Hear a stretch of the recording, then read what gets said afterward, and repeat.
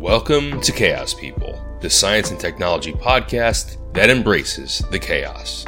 Your hosts are computational geneticist, evolutionary biologist, and Trekkie Phil, and data scientist, artificial intelligence expert, and coding guru Nick. Enjoy the show.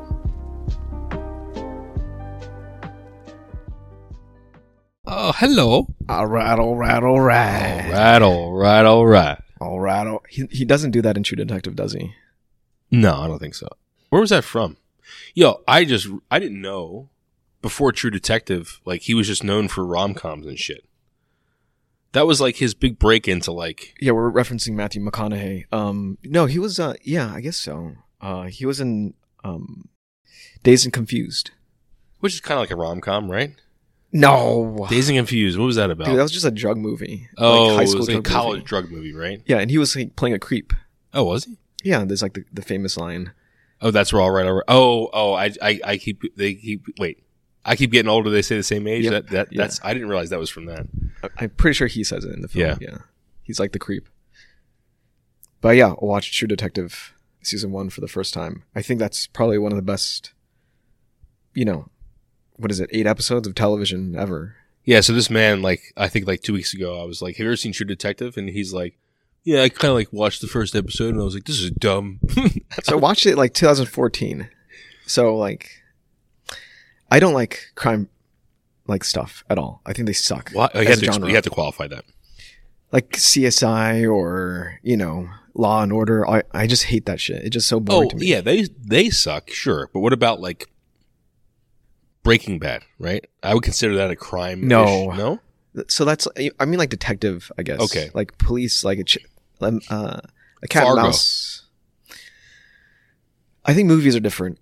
I think with television, what you can do in 45 minutes for an episode, yeah, is gonna be cliche shit. It's gonna be easily if it's episodic. I agree. Yeah, and it's you can find out who the guy is pretty easily, right? Yeah, you only have 45 minutes to do it, so it's too short. But if it's a 2-hour movie, it's perfect. But then if it's 8 episodes long, it's just too slow for me, or it was too slow for me initially. And I think that's my thing with it. There's no pull, and I pushed through the first 2 episodes, and then second episode in, I was like, it's not about the crime anymore. It's about Rust. Yeah, it's about Matthew McConaughey's character. Yeah, and I was like, perfect chaos person.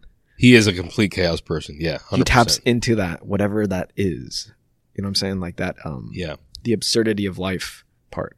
Although it kind of is in a pessimistic perception of absurdism. It's like he said, he would consider himself a realist, but philosophically, he'd be considered a pessimist. I think that's how he coined it, right? Yeah, he's a realist first, and then but he's a pessimist.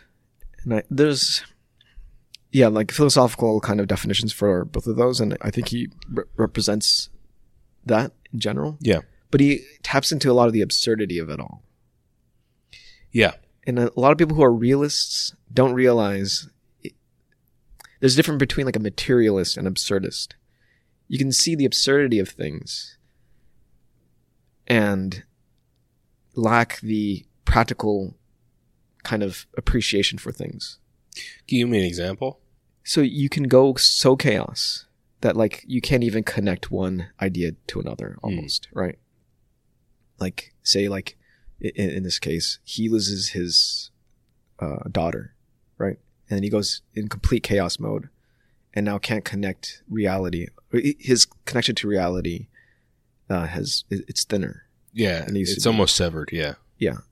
And I feel like he's taken away from the concept of family, away from himself. And so he's kind of taken away the practicality of things, of what is in reality could have huge benefit with him. But he doesn't accept it anymore because it's just too foreign.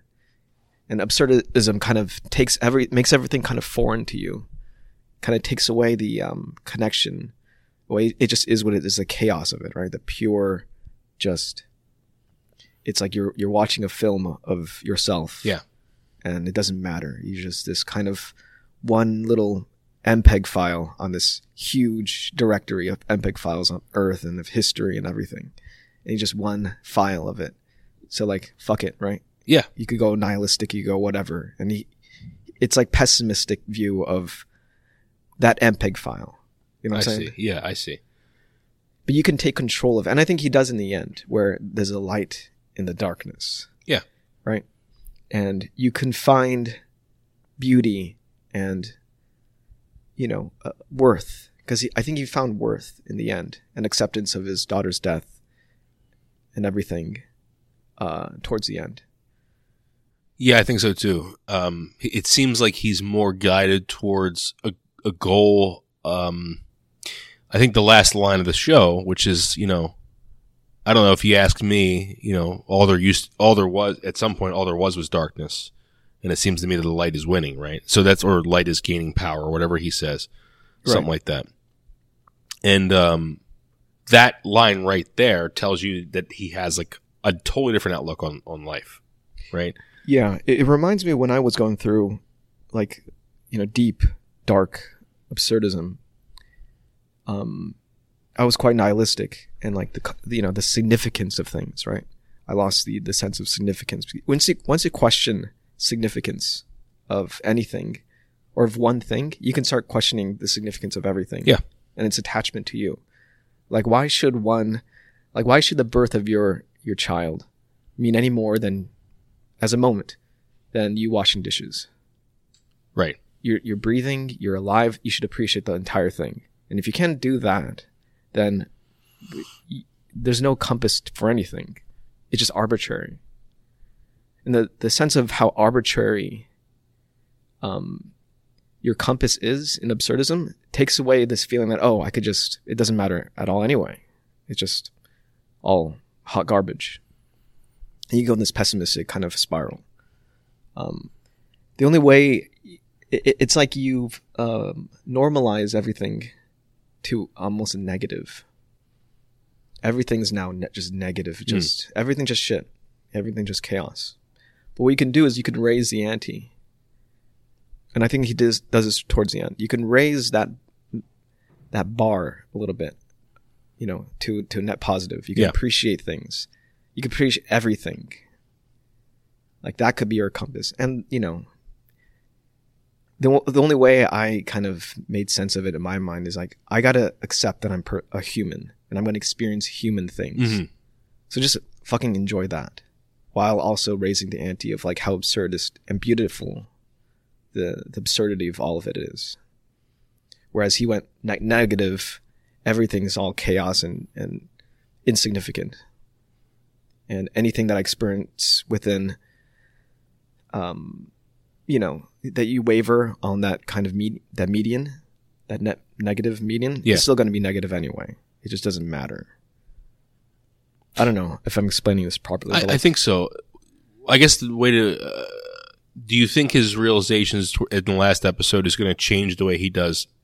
Well, I know he's not a cop anymore, but let's pretend he was. Would it change the way he does detective work? Or is he still the best detective in the world because of his nihilism, absurdism, disconnection from reality? That's a good question. What do you... Yeah, the life after True Detective, right? Like, what is Russ like afterwards? Well, let's assume he was still a cop, because I know he's not. At the end of True Detective, he's not a cop. Well, he might want to be a cop again. Maybe. Because of it. Because he found almost worth in being a hero, almost. Yeah. Yeah. So I think there's a sense of, like, he can get back to doing what he found his life's worth. But how does it affect his day to day? Because like you remember, there's a line where he says, "I don't know if it's the job that's good for me or I was good for the job," right? And do you need to be a Rustin Cole to be an excellent detective? Like Rustin Cole before he had that realization, right, in the hospital. Yeah, I don't think you need to be a Rustin Cole to be a good detective. I don't think at all. I think a Rustin Cole does have access to certain ideas more available, like, more dangerous thoughts available than other people. Does that make you more connected to people who are bad? True. Yeah. I think you're able to want to say empathize, but put yourself in a bad person's shoes easier, because it's all chaos anyway in your mind. There's no attachment to like morality necessarily. You just like, okay, I'm going to think of myself as that person. Like just there's no filter. Yeah. There's doors a lot. I think there's moral codes that we all have. And like if a person who's like a cannibal or whatever, right? Like it's hard to put yourself in that person's shoes if you have this strong moral code against it, right? Yeah. Like you can't even imagine it. But I think you and I, a little bit, it's a little thinner, we can imagine ourselves eating a person given the circumstance or whatever life's throws at you, whether it's like the Andes Chilean accident where we're just like thrown into a snowy blizzard with like, your friends' butts available. You just start eating their butts. Yeah. Yeah. I think there's a sense of, we're able to traverse those moral filters a little easier. I agree. Like I've always said that if I wasn't doing this job, I think the only other job in the world that make me happy is probably being a detective, because I can go in those really fucked up places, man. And I don't need to take a substance to do that. I could just go there, whereas I think a lot of ordered people, if I was in a room and I was in a murder scene and I said, well, maybe he did X after this. And that might scare like people like, why would you think that? I'm like, well, why wouldn't you think that? And I think it's like, I don't think orderly people with ordered minds would make good detectives. I really don't. It's just not, you have to go in really weird places to connect dots sometimes. Yeah, you have to, your simulation of humanity has to be the breadth of it has to be much wider than, having one moral filter for it, right? Which removes a lot of what you can simulate in your head, what a person can do. Yeah. Right. Yeah, no, I totally agree. I think Rust's kind of, it's just perfect. It's a perfect character. Yeah. Cause he goes, it's almost like, there's a rise and a fall and another rise, right? But maybe he was always up there. He was always in a state of, or maybe he was always suffering. Always suffering? Yeah. Maybe he was just experiencing the death of his child so intimately and deeply that it corrupted, hit all of his codes until the very end where he finally accepted her death. Yeah. I think that fundamentally changed the human being. Yeah. I don't know. I hope I never know, but it's gotta be, man. But like, chaos people for sure. You said cannibal. Yeah. And I remembered something. Remember when I said in a previous episode that Captain Cook was eaten? Yeah. He actually wasn't. He wasn't eaten? But he was cooked. So Captain's cooked. He actually was cooked, but he wasn't eaten. So apparently during that time, the Hawaiians in that area, they believed that a person's power resides in their bones.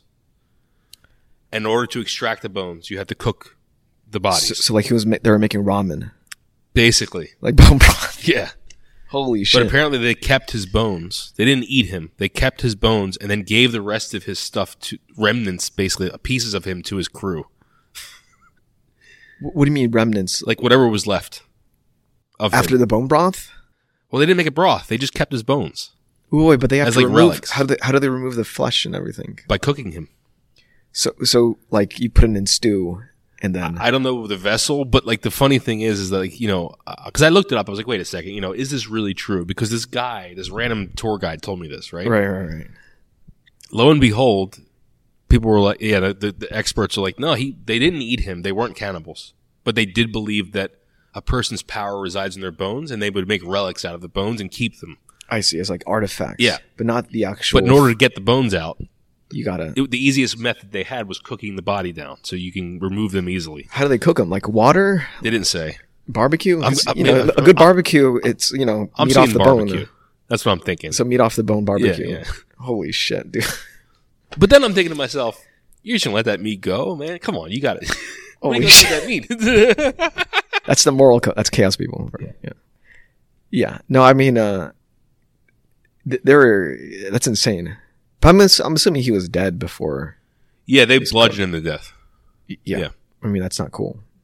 Nothing is cool about that whole story. No, it's a fucked up story. It's a fucked up. Anyway, I'm really glad you watched it, man, because like that show, man, so it's funny. You and my brother watched it at the same time. Oh, for the first time.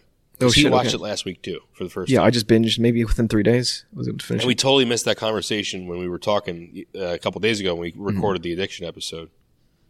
But yeah, you guys could have probably riffed on that too, because you guys had just watched it. Yeah, no, it would be interesting to hear from him, like his side. Like, I just came from like, you know, a similar-ish background. Yeah. Of like, because I don't know if he taps into that chaos.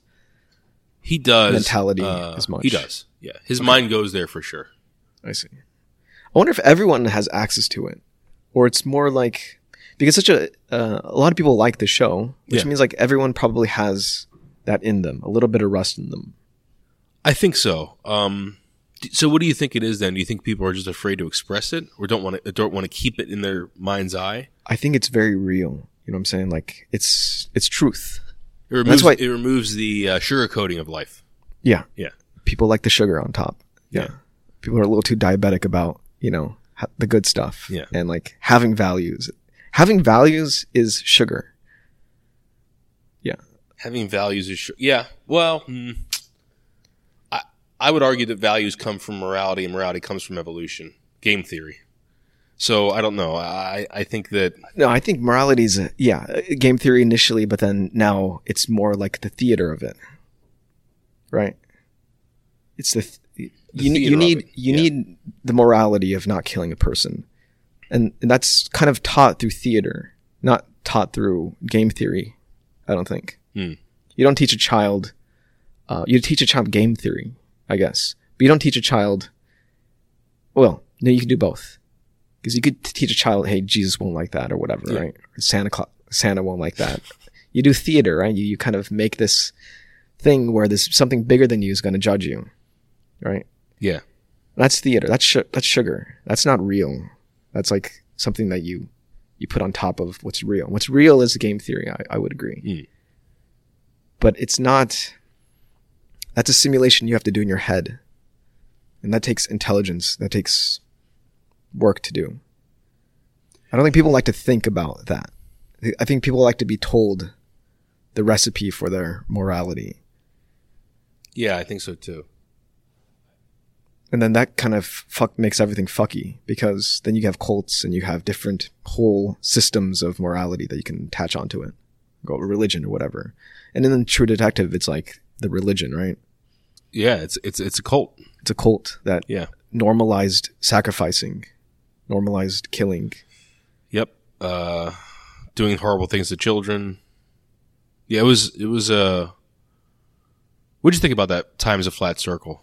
I thought it landed kind of flat to me. Flat circle landed flat? It was flat to me. I mean, I get it, but it's like, I didn't, maybe I'm too dumb to understand what it truly meant. Do you think it's literal or symbolic? Meaning that, okay, there's a couple different ways to look at this. Literal would be that the universe recycles itself and you literally go through the same thing over and over again for eternity. Right, like the eternal, the Nietzschean concept like a loop, of like, basically. eternal reoccurrence or whatever, yeah.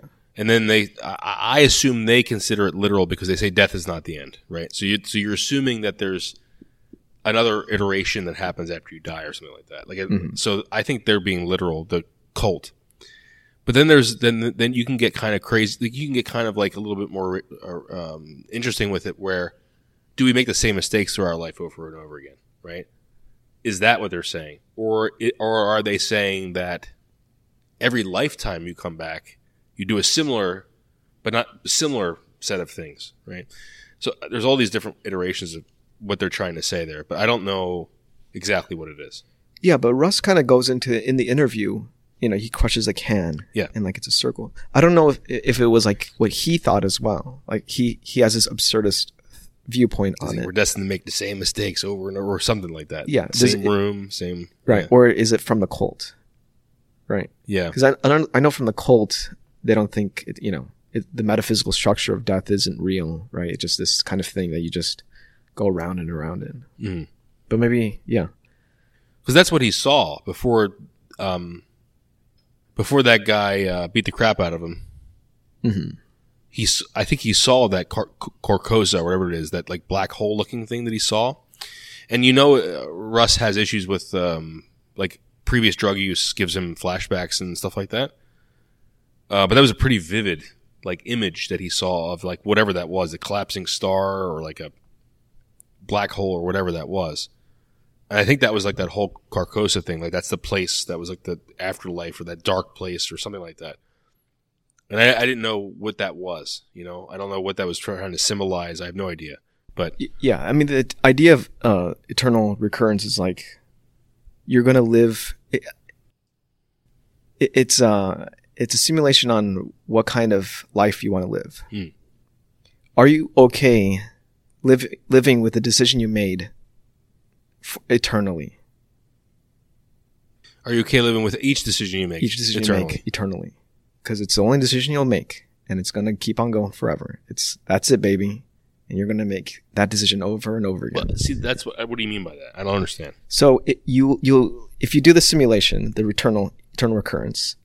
Oh, the actual simulation of cyclical. Imagine if your life was just done over and over again. Gotcha. And that you'll make that decision over and over again. Yes. Right?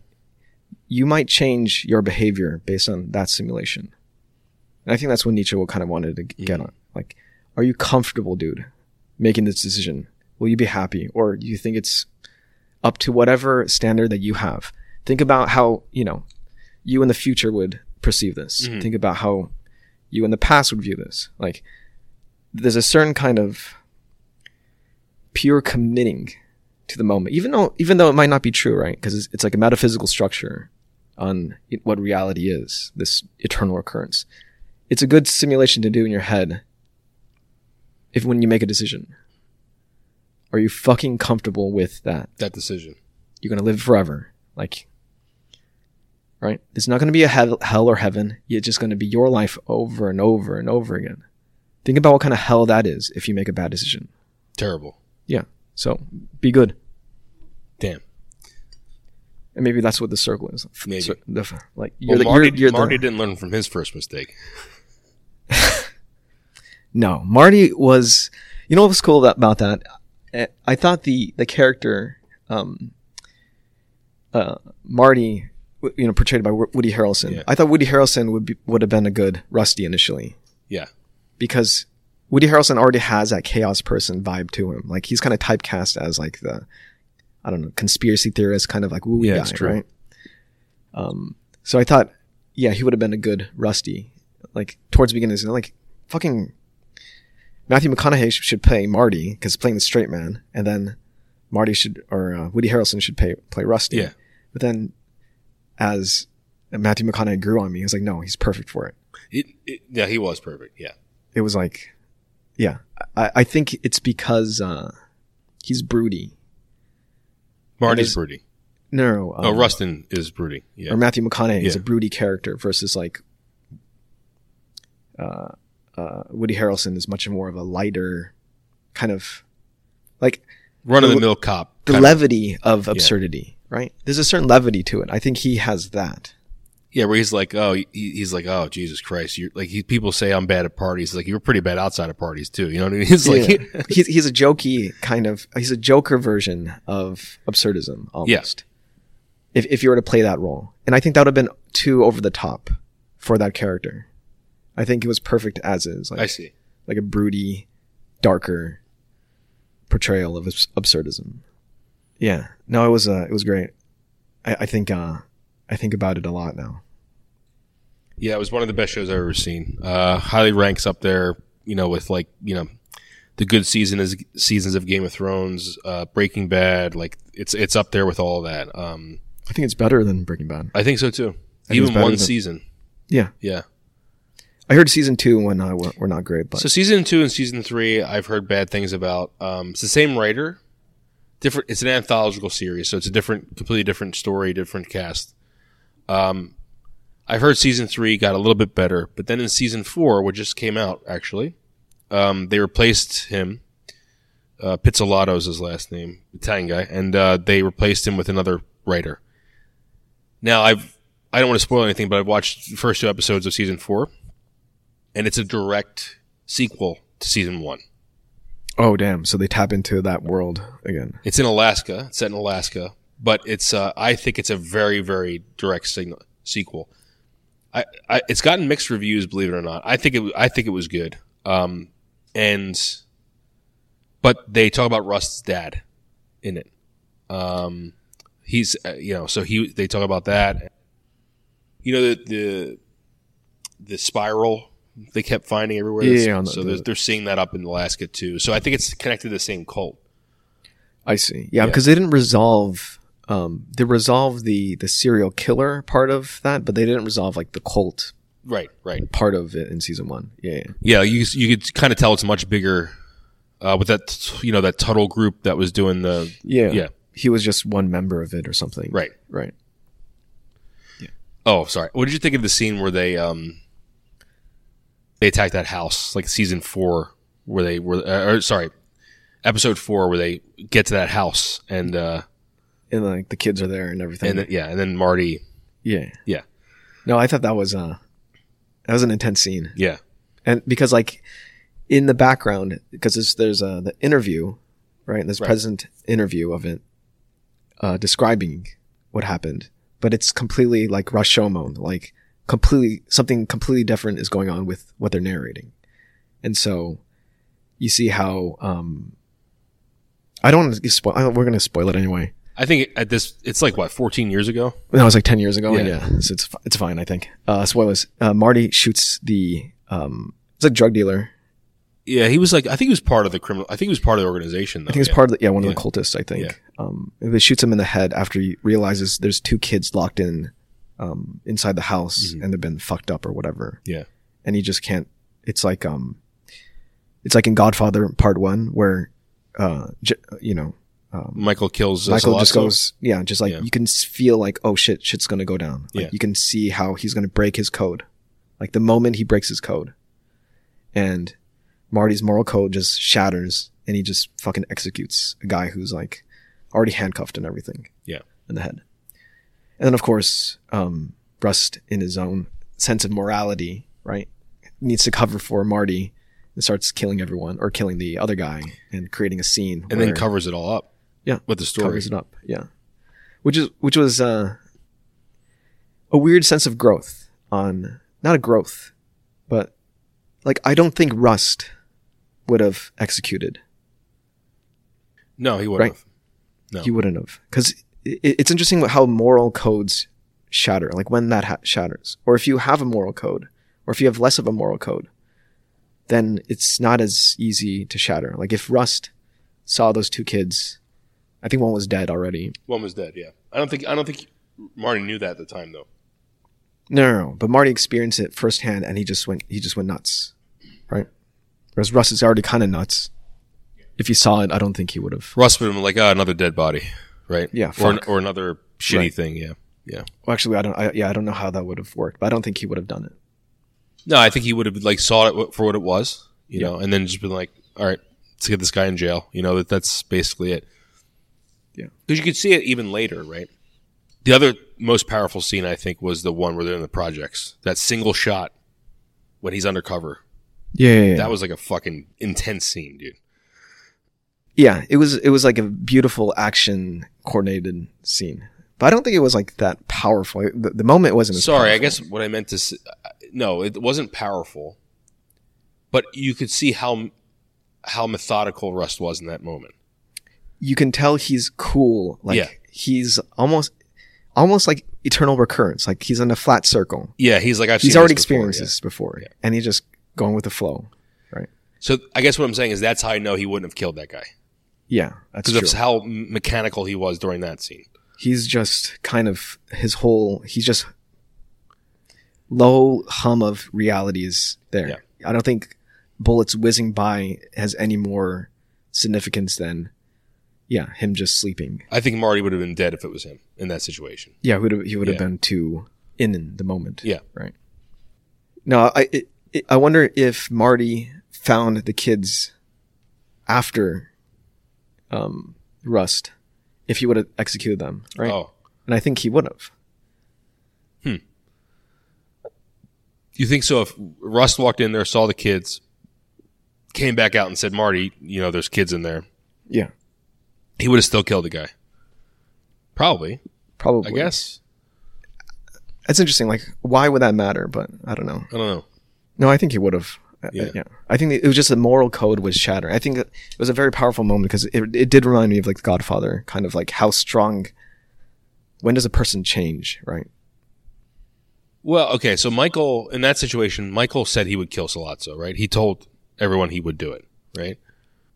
Right, but people were But the action you're saying, like the moment where you see in his mind, he's like, okay, I'm going to do this. I'm going to fucking do this. Yeah. Like, you can see him flip the switch in his head. Yeah. Right? Like, a lot, the scene prior to that was like a lot of like, oh, you're not going to do it. They were like shitting on him, like, this isn't for you. Like, this isn't your world kind of conversation. Yeah, his family was saying that to him. Yeah. Yeah. And he's like, no, I'm going to do it, man. I'm going to do it, bro. And then, him just like, you could hear like the subway in the back, like it gets louder and louder and you can see the switch. He's looking at himself in the mirror. Yep. And he's, in the bathroom. And then he just pow, right? Oh, you mean, okay, yeah. You mean when he actually shoots. Yeah. Yes. I think that's when the flip of the switch. But remember, when he finds the gun in the bathroom, I'm pretty sure right after that, he looks at himself in the mirror, right? And I think a train goes by then, too. It's like both times, I think. I could be wrong. No, I think, he gets the gun from the back. Yeah. I think he just like kind of cleans himself up a little kind bit. Kind of like, puts a little bit of water in. Yeah, like kind of, But it's like you can see his face like, I'm going to fucking, this is it. This is it. Yeah. And this is super, super dark. No, it's one of the greatest scenes in movie history. That's I think it's important when characters have those experiences in a series, right? Yeah. Like if you're going to make a fucking series like that, you need those moments. Yeah. You build up a character and then you want to see him change, right? In a moment. Like, whoa, like that's fucked up. Yeah, man. It's a great show. I loved it. I'm really glad you watched it. Yeah, thanks for recommending it. No problem. All right. So let's completely switch gears. Yeah. Asmongold got quote unquote canceled yesterday for saying something. So we've on this on this podcast we talked about this whole art thing a lot. What does it mean that AI can generate art quickly, efficiently? It allows us to have art in our podcast. Yeah, I mean we're part of whatever that culture is, right? Yeah. Of using AI art. And I think the argument started with video games, and there was like one video game looked like it was copying from another. Anyway, but Asmongold said essentially his argument is there's no moral difference between art that's inspired by one artist to another or procedurally generated art. Like, an artist made a procedurally generated program to generate art. There's no moral difference between those things and what's happening with AI. And he puts it in the frame of consumerism, though. And he's like, the reason why there's no difference is because the consumer decides what's right and wrong. And people are buying the game. People don't care how the sausage is made. They just want to taste the sausage, right? And if AI is making the sausage, who gives a fuck? Your feelings don't matter, artists, because the bottom line matters. And that is essentially what he said. Yeah. What's your stance on that? Okay, so I agree that it's perfectly okay for an artist to get mad at the state of the world. Mm-hmm. But you can't expect the wheel to stop just because you're pissed off. The wheel is always going to move, right? Throughout history, the wheel keeps moving. There's no stopping the wheel, right? It's like, so I think Asmongold could have said it in a better way. I think that's why a lot of people got pissed off at him. But at the end, no one's opinion really fucking matters about anything. Well, I suppose there's a question of what art is this model trained on, right? Yeah. And if it's trained on your work and you don't want that to be part of their training set, even though your work is publicly available, where do you land on that? Do you think the person who created the model should retrain the model without it? or try to untrain the model. That's a whole discussion right now. Well, you can't put the thing back in the box, right? I'm assuming So there's been work on trying to untrain models, but currently the only standard is to retrain it with new data, right? With new data, and start from scratch. Yeah, start from scratch. I think it's probably a good idea to have artists opt in if they want their art used in AI training models. Mm-hmm. There's no guarantee that people are going to listen or do it, right? People could just do it. Companies would be held to a higher standard, but people can do whatever they want. I think that, I think that yeah, artists should protect their intellectual property for sure. But I think what some artists actually responded to Asmongold on Twitter said is that artists should be incorporating AI as tools in their workflow instead of being scared of it. I don't know how I feel about that, but yeah. So like you're saying the cat's out of the box. I think, and you can't, you got to run with it. And I think my stance about it before, if you're a digital artist, right, you should do that. You should run with it, run with the cat, because it is out of the box. These are open source models and closed source. You can't control that community. It's out of your hands now. Yeah. Maybe you could do this thing where you could do a class action for all models, but that's going to be even hard to litigate. Because what are you going to do with open source, right? Like, yeah, who owns that? And random person can make it. You don't know what it's been trained on or whatever. I think our thing was like, you should be an AI director at this point, AI art director, that you can control AI art, and that should be your responsibility as an artist. Like, run with it. I believe that artists do have a better sense for what's good art, and so that's what your standard is going to be. The thing is, like, if you are a digital artist now training to be one, it does suck, right? Like, these people aren't, it's completely normal to feel that your worth is less with it. Yeah. Right? Yeah. It literally is the first to go in AI. Yeah. The first professions. So, have some compassion for these people. I think that's why he's getting canceled, because show compassion for the first professions to go.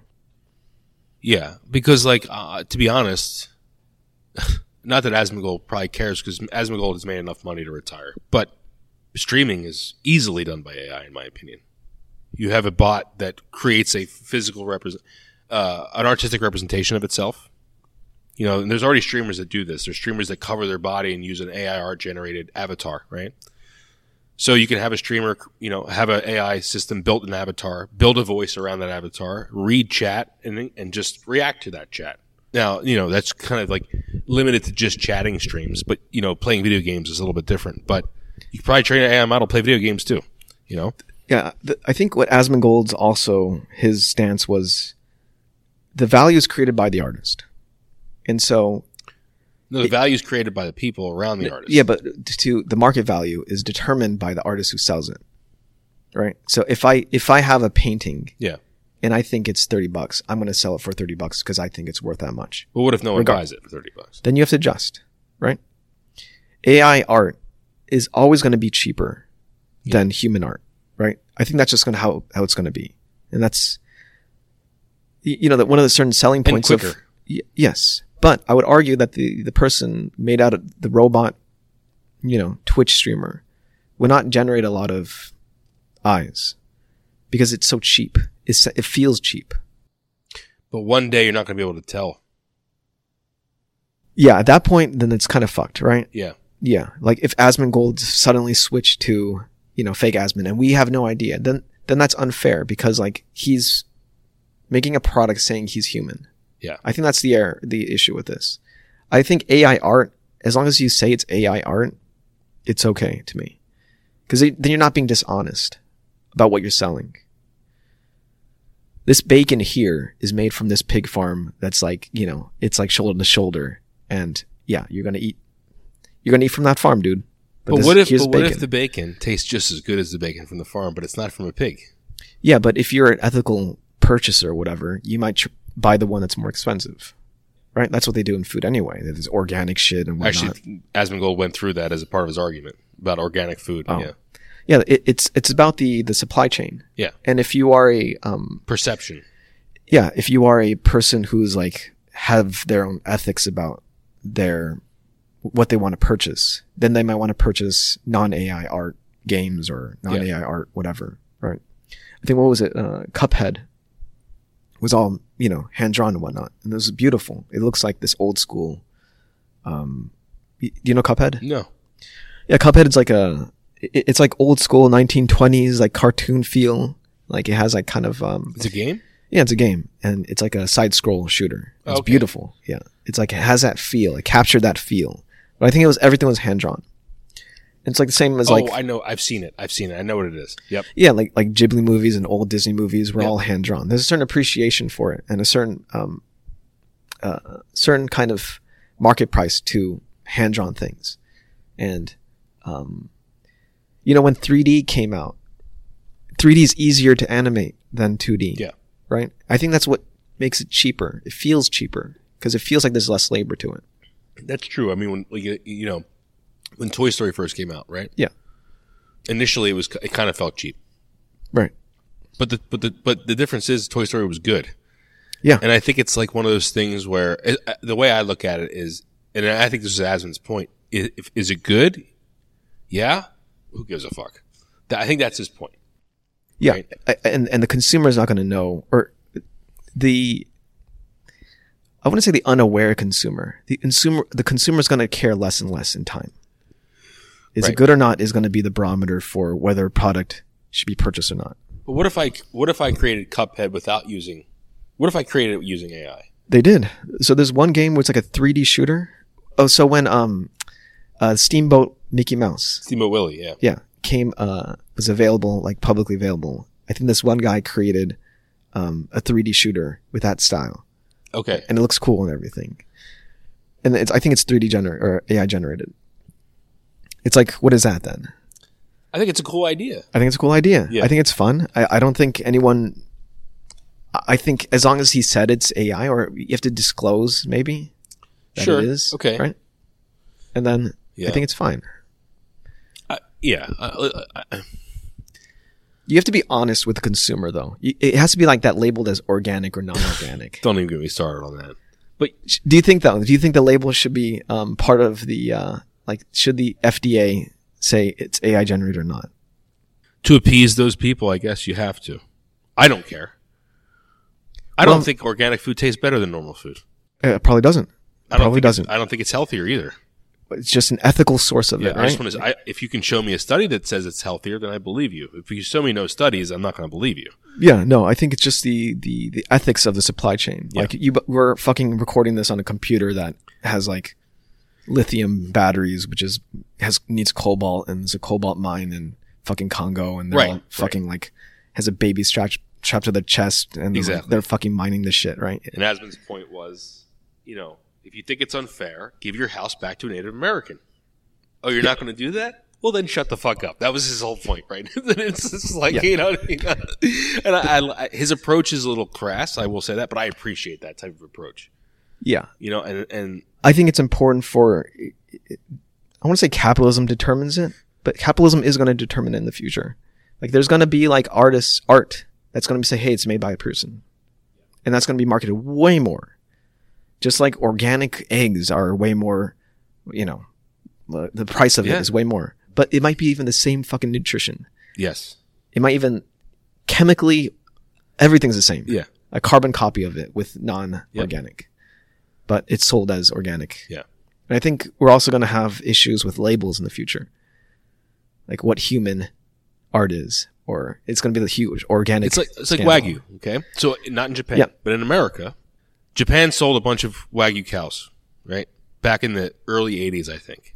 Then they stopped. The fucking like the DNA of The pure cow. Kobe, whatever you want to call it, the pure Japanese cows. Yeah, right? wa is means Japan, and gyu is beef. So Wagyu just literally means Japanese. Wagyu. Okay, Yeah. Japanese beef. Beef, yeah. So they sold a bunch of cows to the U.S., Australia, Canada. And then for some reason they stopped. Like 5 years, they only did this. And today, there are cows or steers, whatever, that have like, mere percents of Wagyu. But in America, there's no laws. So you can market it, guess what, as Wagyu. Yep. So American Wagyu doesn't mean fucking balls. Oh, damn. It doesn't mean anything, right? It just means that cow has a percentage of like a great-great-great-great-great-great-grandparent that was a Japanese cow, right? Right. So I think what you're trying to say is going to be like that, right? It's going to be, we're going to have fucky things with labels in the future. It's going to be like, oh, this was 5% human generated, and they're just going to say it's human generated, right? But people are going to capitalize it. There's going to be people who fake AI art as human. Because, 1% of it was made by a person. 1%, they drew one frame, and then like the rest was AI generated. Yeah. They're going to do that shit. And they're going to call it human generated art. It's going to be, like labels and shit, and all that's going to happen in the future. Like, where does your ethics lie in the supply chain of AI? Like, where does it land? And I think Asmongold is thinking way in the future. Yeah. Dude, it's not even going to fucking matter. Yeah. Like, you're just going to buy this shit because it's just shit anyway. Yeah. And you're going to buy the end product because it's going to be good. It just, whatever it is, the market's going to determine it, and you're just going to shovel it in your face. Which is exactly what's going to happen. Yeah. But I think it's important to realize that this is an important place in history, because this is the first time ever. Well, okay, you can say that the steam engine and the printing press automated human jobs. Fine. But I think this is the first time in human history that a job that has only extrinsic value, not intrinsic value, is partially being replaced by a machine. Right? Art was never generated outside of human hands, right? Ever. Maybe you can maybe use the claim that like a couple elephants in a zoo or a couple chimps did some art, right? And people said that was their art, right? But this is the first time that a human expression, right, is being replaced or modulated by a machine. And that's a significant part of human history, I think. Yeah. No, I think it's, so have compassion, I guess, because it's happening. Yeah. And, you fucking spend decades of your life thinking you're going to become this thing, and it doesn't happen because of this. Like, you have to understand how it feels, to lose that. Yeah. Like your worth, the blood on your fingers is now just digitized, right? Yeah. It's like that. No, that shit's real. That blood on my hand was real. Like the fucking, calluses in the middle knuckle. That's real. There's a fucking thing going on in your head that is real, and it's beautiful, and it's art. And now this thing just washes it, right? In this huge hose of content. It's not bad content either. It's very good. AI art is it looks good. I mean, and it's getting even better. In all of our clips and all of our podcast episodes, we use AI generated art. It wouldn't be possible to make all of those frames of art in a week. It would not be possible. We would not be able to do what we're doing without the AI art. And I'm not ever going to claim that it's human art at all. Yeah. Yeah. This is just fucking art noise. It's pixel noise to me. But that's beautiful, though. It looks nice. Well, it's beautiful to me because it represents how humans dream. It's a very similar process. It is. It's like, close your eyes. Like, this is what's happening literally with what's happening here. You close your eyes and you see the noise in your eyes, right? Like the kind of like scattery, I don't know what it is, just kind of like your eyes resetting, right? Use that noise, and then you think of a concept like an elephant walking. That's what's happening in this thing. It's a diffusion model. Yeah. Kind of the concept surfaces, and at every kind of step, it checks whether it's getting closer to that concept based on its training algorithm. That's what it is, right? That's what it is. And it's beautiful. Yeah. The thing is, I think people need to realize is that beauty doesn't have to come from human minds. Have you ever look at the Grand Canyon? That's beautiful, right? It wasn't created by any man. Right. Right? That art that maybe was created by a chimpanzee or an elephant. Some people are going to think it's beautiful. Yeah. That wasn't created by a human mind. Like, I think we need to also get away from the whole, like, it has to come from a human mind. in order to be beautiful. Yes. And I think in the future, this is just going to be the way it is. Human generated stuff is just going to be have more worth. It's going to be like the organic food. Yes, the organic food. Yeah. It's going to be just marketed different. Yeah. Like if you go to the Grand Canyon and you see with your own eyeballs, beautiful thing. But if you have like a fucking VR headset and you see the Grand Canyon and it looks as good, say it's pixel by whatever photon is exactly the same. Yeah. Is that the same thing? I don't know. That's a hard question to answer. If it's the same, experience, it's hard to say it's not the same thing. It's not the same though, because you're not there. You're not there. Fine.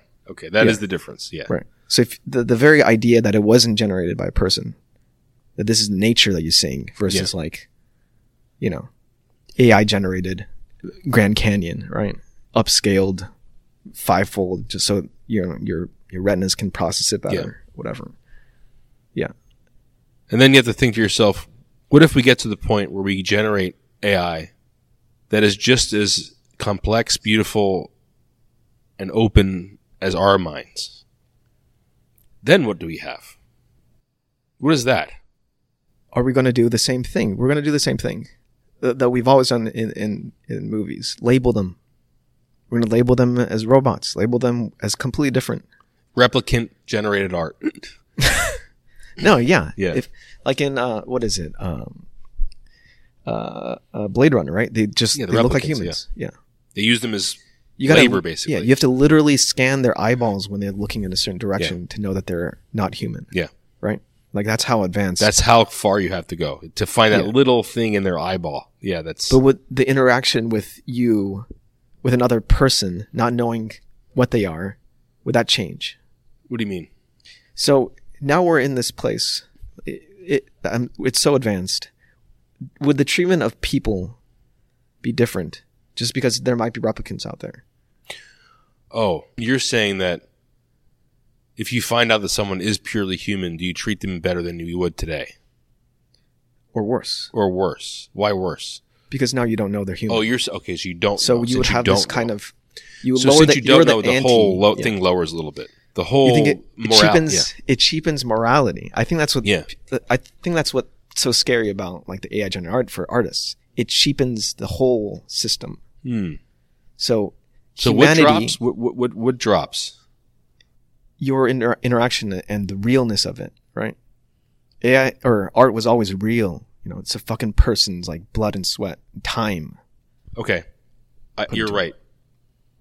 Now when I see things, I'm like, I wonder if it's probably not. There probably has some AI help in it somewhere, right? And it cheapens my whole overall view of art. It does. You're right. It has. Yeah. And if humanity is cloned or replicated, does that cheapen humanity? Yeah. Right? Yeah. I think inevitably it will. The same interaction that we have with AI art, whatever cheapening we do with that, humanity will be cheapened. If we do that. It's like the median value of like worth is it just drops down. But why though, right? Asmongold is like, why? Why should it? No, Asmongold is like, no, this is going to happen. Let's just be real about it. Yeah. And it's a sad truth, but it is truth. It just cheapens it because our interaction with it initially is already cheaper. It's like the uniqueness I find in people. The uniqueness I find in you or anyone else. If we fast forward 100 years from now, that uniqueness doesn't mean as much because I could generate you if I wanted to, potentially. Yeah. If we're looking at the future, like what's able to be done in the future. Yeah. If I'm able to generate a Nick or generate a Phil, then what the fuck what do we matter, right? Yeah. No, exactly. Like, it matters right now because we're actual people and we're interacting with one another. You arose through purely biological processes. Yeah. But what if, the whole uploading a brain and everything, and you upload your brain, and I'm talking to this Phil. I'm not going to feel at all I'm talking to Phil. I'm just going to talk to a cheap version of it. Even though it might even be better. Who knows what that means? Better, yeah. Yeah, maybe better, dude. Like a better version of you. You know what I'm saying? Like a better version of me. Yeah. Who knows what better means, but like you might have a better time with that. Damn.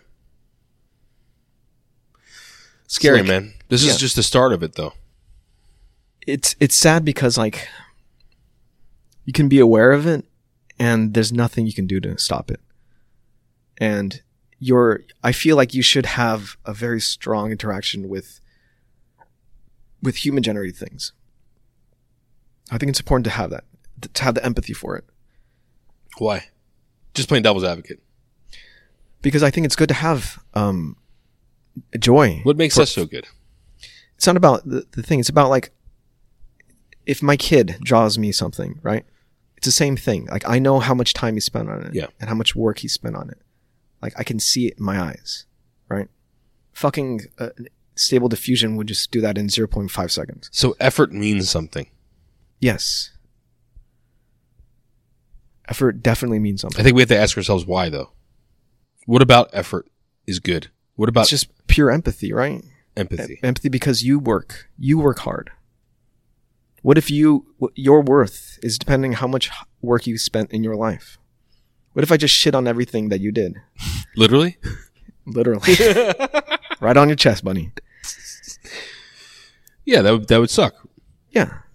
Right. So I think it just comes from that. It's a game theory. It's a morality that comes from evolution. Like, we appreciate things because we can see how much we struggled, and we can see how much a person struggled to get there. Struggle has an intrinsic worth to humans. Game theoretically, yes. Yeah. Because we appreciate struggle. I think that's just a normal thing that you experience as a kid, unless you're a sociopath. Yeah. It's just what it is. You think that's evolution? I'm trying to understand the evolutionary reason why we would consider struggle or toil worth something. Is it to take care of children? Potentially. It could be that, like, time spent towards actions leads to better survival. If you spend time rearing a child, the chances of that child reaching maturity are higher. Chances of that child having offspring is higher. Your genes are passed down. If you spend more time learning how to fish, you'll get more fish and you'll survive. Yeah. And I think a lot of animals have empathy for struggle. Like, there's like cross species kind of, like, I've seen the fucking, like, what is it? A bear roll a turtle on its, because it's on its back, like, fucking move a turtle so it's on its four Yeah. feet. Yeah. Like, animals have a sense of, like, oh, this thing's struggling, right? And you do that with, like, almost in prey as well. If you see a limping thing, a struggling thing, you're going to attack that thing first. Exactly. Or if I see a dog that's hurt on the street, I'm going to help that dog, right? Yeah, that's what's training algorithm is that just, you know what struggle means. I can't answer that evolutionarily. There's no reason evolutionarily why the bear would help the turtle. None. Yeah. The bear could eat the turtle. But it knows struggle. Yeah. It knows struggle, and it can do empathy. things with it. That's a good question. I don't know. I don't know where empathy comes. Sorry, I know where empathy comes from with your kin. I don't know where empathy comes from across, like, with unrelated individuals or with other species. But I think it's because it knows what struggle means, regardless of species. It knows something. It's in all species, not all species. But I'd argue that cross species or cross kin empathy arose from kin empathy, right? Yeah. Yeah. But that's where it came from. Yes, but it's there. Yeah, in our there. DNA. No, I'm not arguing it's not there. Yeah. To know struggle. And I think that's a beautiful thing about humanity that we should have.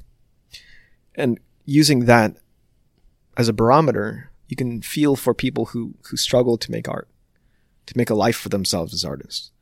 And now it's just washed away because I think can make something better than them, right? Yeah. Better. They uploaded all of art into this. Dude, it's 2 gigs. 2 gigs. This model that I generate to make our art. Yeah. 2 gigs. All of humanity's art in 2 gigs to generate any art effectively. Oh, really? Yeah. It's just 2 gigs of space. Are they just weights, basically? Just weights. Wow. Isn't that nuts? Like how condensed humanity is in gigabytes. Yeah. And fucking games, right? Games are like what? Like 30 gigabytes. Yeah, now. huge. 100 gigabytes sometimes. Imagine attaching a model into a game, and that's all a game is. Like a model or a game could effectively be a model. Yeah. And maybe it'll be in the future. Like, it will. It will be in the future. Yeah. It'll just be this one model generates everything. Yeah. Oh, I see. Well, man, it's balancing progress and empathy, right? I think that's the balance. But progress is just as important as empathy, in my opinion. And for Asmongold's like being canceled, he's not canceled. Of course, he's not canceled. Yeah, but I think he used that word in his video today. But he shouldn't. He should be well aware that was going to cause shit, because people have strong stances on this, because people are getting screwed over because of it. Yeah. I think. We'll find a place in the future when all our jobs have been automated. Yeah, when you and I, in a few years, have to figure out what we're going to do with our lives. Just put on some Vaseline around our lips, and then or oil. So then, when the robots come around with the rock hard. Yeah, rock hard members. You can just start off. The New Year's solid. Solid in your mouth. Well, yeah. So I'm going to end it with Rust. Yeah. In our he's referring to a priest, when how priests have this sense of entitlement, their connection to God, right? And how fucking there's a certain huge sense of narcissism that a priest has. Yeah. And that you could have for life, right? And he goes surely this is all for me, right? It's me, this reality, all me, I. I'm so fucking important. I'm so fucking important. Fuck you. Yeah. And that applies to AI artists as well. Wait, who would say the what? That applies to any kind of AI artist as well. Don't feel entitled too much to your thing, because life is happening around you. Yeah. Life is way bigger than you, and your feelings way bigger. Also. So if you're not you can't fight it, accept it, that it's bigger than you, roll with it. So if you are a struggling person with AI or whatever, adopt it, see how it feels to you, and then maybe you can improve. There are Go players. Go has advanced, even chess. So they did analysis of chess moves and Go moves in the past few years, and it's got way better. There's a huge evolution in those games, and that's because of AI. They fought against AI. They found out why AI makes certain decisions, and they adopted it into their system. If you are an AI artist, adopt it and then learn from it, get better. Yeah. Just get better. Adopt it and get better. Like how chess players do it, how Go players do it. Just like every single thing, every single technological advancement, the best figured out how to use that advancement to their own. Use it, dude. Yeah, use it. Yeah. So don't be, I'm so fucking important. I'm so fucking me. I. It's so fucking important. So fucking important. Fuck you. Fuck you, Nick. Fuck you, Phil. All right, I'll see you. We'd like to end this podcast with a quote by Friedrich Nietzsche. Our way is upward, from the species across to the superspecies. But the degenerate mind which says, all for me, is a horror to us. Thank you for tuning in to Chaos People and joining us as we embraced the chaos. You can find Chaos People on Spotify, Amazon Music, Apple Podcasts, and Google Podcasts by searching for Chaos People. You can also find us on YouTube by searching for @ChaosPeoplePodcast. That's an ampersand followed by Chaos People Podcast. If you'd like to support this podcast, please click on the donation links found either in the show notes or in the YouTube description. Currently, you can support this podcast via Patreon or via Spotify, which will directly help us buy more computing power to create better audio content and video content for the podcasts. You can also follow Chaos People on Twitter by searching for the handle @ChaosPeoplePod. You can email us at chaospeoplepodcast@gmail.com. Don't forget to like, subscribe, and rate the podcast on whatever platform you choose. Thank you so much.